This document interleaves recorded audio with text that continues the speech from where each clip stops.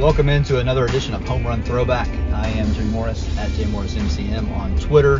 MusicCityMiracles.com. Today is Monday, January the 8th. Recording this as I drive down 24. So a little noisy. My apologies for that.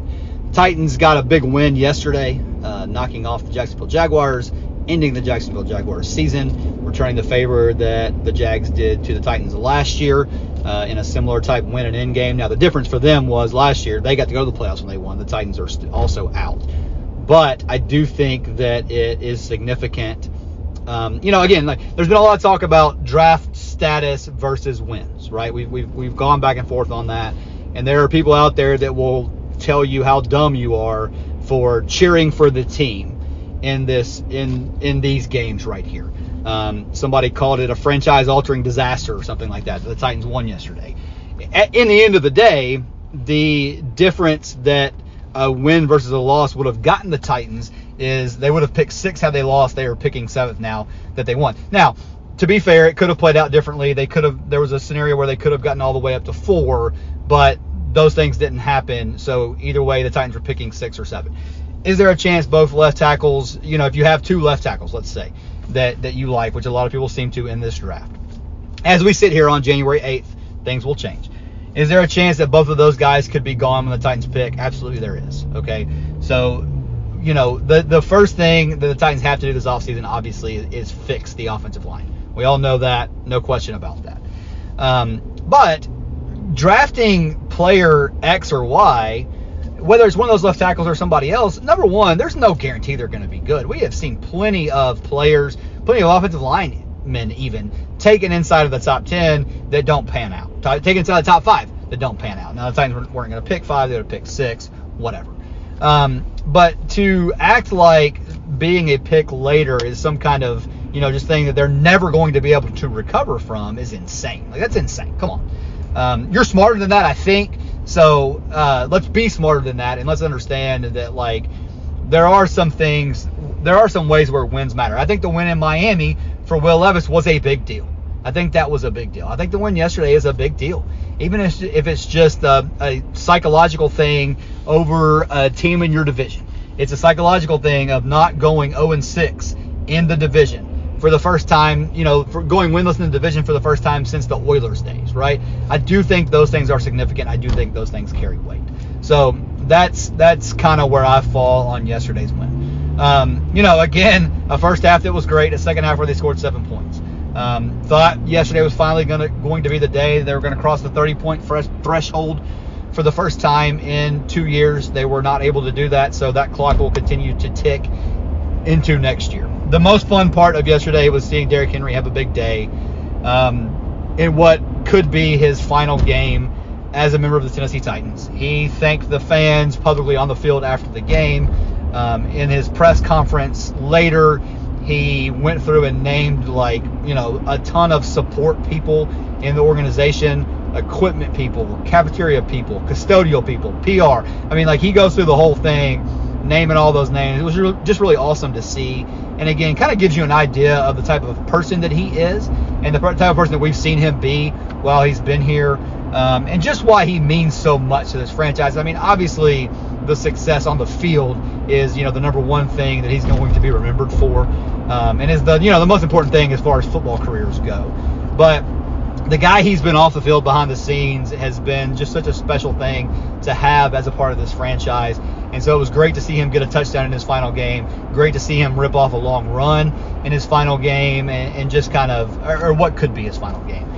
Whether or not they bring him back, again, that still remains to be seen. We're going to have now, I guess Diana Rossini said yesterday that there are no meetings scheduled other than normal stuff between Mike Vrabel and, the quote decision makers in the franchise, where Adam Schefter said that basically there's going to be meetings with Vrabel, with Rand Carthon, with the decision makers to determine Vrabel's future this week. Anyway, all that to say, we don't know what's going to happen with Mike Vrabel. We'll see how that plays out. I think that assuming Derrick Henry wants to continue playing, which I think he probably does, I think the chances of him coming back here are better if Mike Vrabel's the head coach than if not. Now, again, people have different opinions on whether or not they should bring him back or whatever. I don't really want to get into all of that right now because I think we need to see how this team is going to be constructed next year before we fall into that determination. But I think the chances are better if Vrabel's back, that Henry is back on some 1-2 year type of deal, something like that. But I do think he'll have a little bit of a market once he gets out there, and somebody may be willing to pay him a lot more money than the Titans are. I would be surprised a little bit if that's the case, but I think there could still be a role for Derrick Henry here. What you did also see yesterday was Tyjae Spears, unbelievable. I mean, the touchdown catch, Graver at Titans Film Room tweeted out a picture from basically like right after Tyjae Spears caught that ball. And I mean, the same thing, like as I was in there watching, I was like, oh, that didn't work. And then he somehow squirts through there and not only gets the first down, but ends up scoring. He got a rushing touchdown on the day, so he has 2 touchdowns in this game as well. And we've seen it all year, but the kid is really good, and he's going to be a centerpiece of what they do next year. Now, he's not going to have the role that Derrick Henry had here, in the prior few years, because he's not built like Derrick Henry. He's not built to be a 25-plus carry a game guy. But we know also that those guys are there's not very many of those guys in the NFL. The NFL has gone away from that from an offensive perspective, and so that's why it's not that big of a deal that if Tyjae Spears' knee does give out in 4 years because he doesn't have an ACL or whatever, like it's not that big of a deal, because the Titans are going to have a committee and they're going to try to have multiple guys that can do things like he can do. So anyway, it was good to see him do that yesterday. Good to see him have a great day, because we know they're going to lean more heavily, whether Henry's back or not, they're going to lean more heavily on Spears next year. If Henry's not here, it'll be even more than that. DeAndre Hopkins he had a possibility for 3 basically incentives in his contract yesterday. He needed 2 touchdowns to hit the final one. He got 1 touchdown. So yesterday he makes an extra $500,000 instead of $750,000. I thought it was funny after the game, Ryan Tannehill talking about how he might have had to go rogue if he needed to get Henry those milestones. And Tannehill's like, what do I care? I'm out of here anyway. So that was fun. And listen, it was fun to see DeAndre Hopkins play this year. Fun to have him on the team. Awesome that they finally brought in a veteran receiver, and he was really, really good. They do have a potential out in his contract after this year. I hope that he's here next year. With him, they need 2 receivers probably. Without him, they need 3. Because again, I don't know how in the world you could count on anything from Traylon Burks at this point. If you end up getting something from him, great. But we're through 2 years now, and he has not been a consistent performer to any extent. So they're going to have to add weapons. They need offensive linemen. They need weapons in the passing game for sure. What else from yesterday? Harold Landry, really good. Great to see him come all the way back from that ACL, and hopefully a healthy offseason for him. He'll be ready to go next year. They need to get some stuff around him. I mean, obviously they didn't have Jeffrey Simmons yesterday. They need corners. I mean, there's a lot of stuff that this team needs. We spend so much time talking about offensive line, but they need a lot of help at receiver. Like I said, they need a lot of help at corner. They need help at safety. Like they need help pretty much everywhere you can look at all over the field. They're gonna have a ton of cap space to do that, so that's good. But we're talking about left tackle in particular. Got to find that guy in the draft. Those guys don't hit free agency, and we've seen with like a guy like Andre Dillard, if a left tackle hits free agency, there's a reason. There's a reason that guy, that his team, the guy's former team, didn't want to bring him back. So anyway, yesterday was fun. It was fun, and that's the other thing you got to remember. Like, we only get 17 of these a year, and especially in a year when they're not good. And so to be able to have fun watching a football game, that's not nothing. Like, yesterday was way more fun than last week in Houston when the Titans improved their draft status, right? So, who knows if any of us will even be alive, right, when next season rolls around. So, that's your cheerful thought for the day. But it was fun. It was fun to see that. It was especially fun. Ryan Tannehill, that's the other thing I wanted to touch on. Listen, a lot of people are going to remember Ryan Tannehill for the meltdown in the Bengals game that cost the team that had a chance to win a Super Bowl. It cost them that chance, right? A lot of people are going to remember him like that. Ryan Tannehill was really, really good for this team. Ryan Tannehill is the reason that John Robinson got to enter that year that he ended up getting fired in, because there's no way when John Robinson made that trade for Ryan Tannehill he had any idea that Tannehill was going to be as successful as he was. Okay, Ryan Tannehill covered up a lot of mistakes that John Robinson made for a time, obviously combined with Derrick Henry, no doubt about that. But I know that there's interceptions and all. I mean, threw one yesterday, right? But like, Ryan Tannehill was really good for this team. That should not be overlooked. His time in Tennessee should obviously be remembered as a disappointment because they never did get over that hump.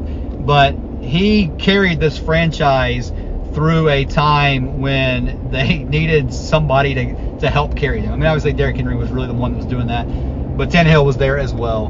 Tannehill is the second best quarterback of the Titans era, behind Steve McNair. So that shouldn't be lost in some of the things that, some of the failures that he did have. And it all should be talked about. It should all be talked about as a complete picture.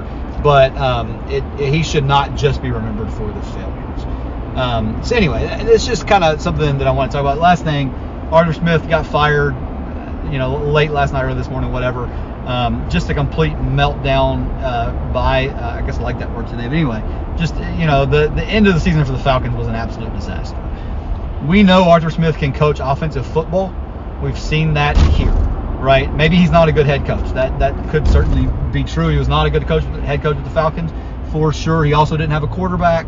And that most coaches are going to have trouble having success without a quarterback. So to say all that, again, if Vrabel is back, I would imagine there is a role for Arthur Smith somewhere here as an offensive assistant, kind of like what they brought in, how they brought Jim Schwartz in a couple of years ago. I think that could certainly be in the cards for the Titans for Arthur Smith. Has coached, pretty much everything on the offensive side of the ball. It helped with the offensive line, was a tight ends coach. I mean, all that kind of stuff. So, they could definitely use his set of eyes in here to help them get better. Again, I don't know. It's going to depend on what Arthur Smith wants to do. It's going to depend on whether or not Mike Vrabel's here. All those type of things are certainly in play.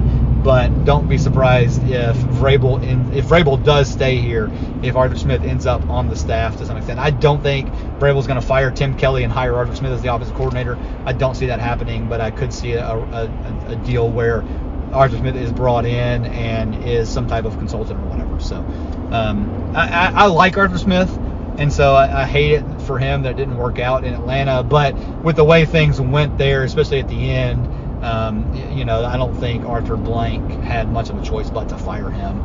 So, and they'll move on from there. They got to find a quarterback.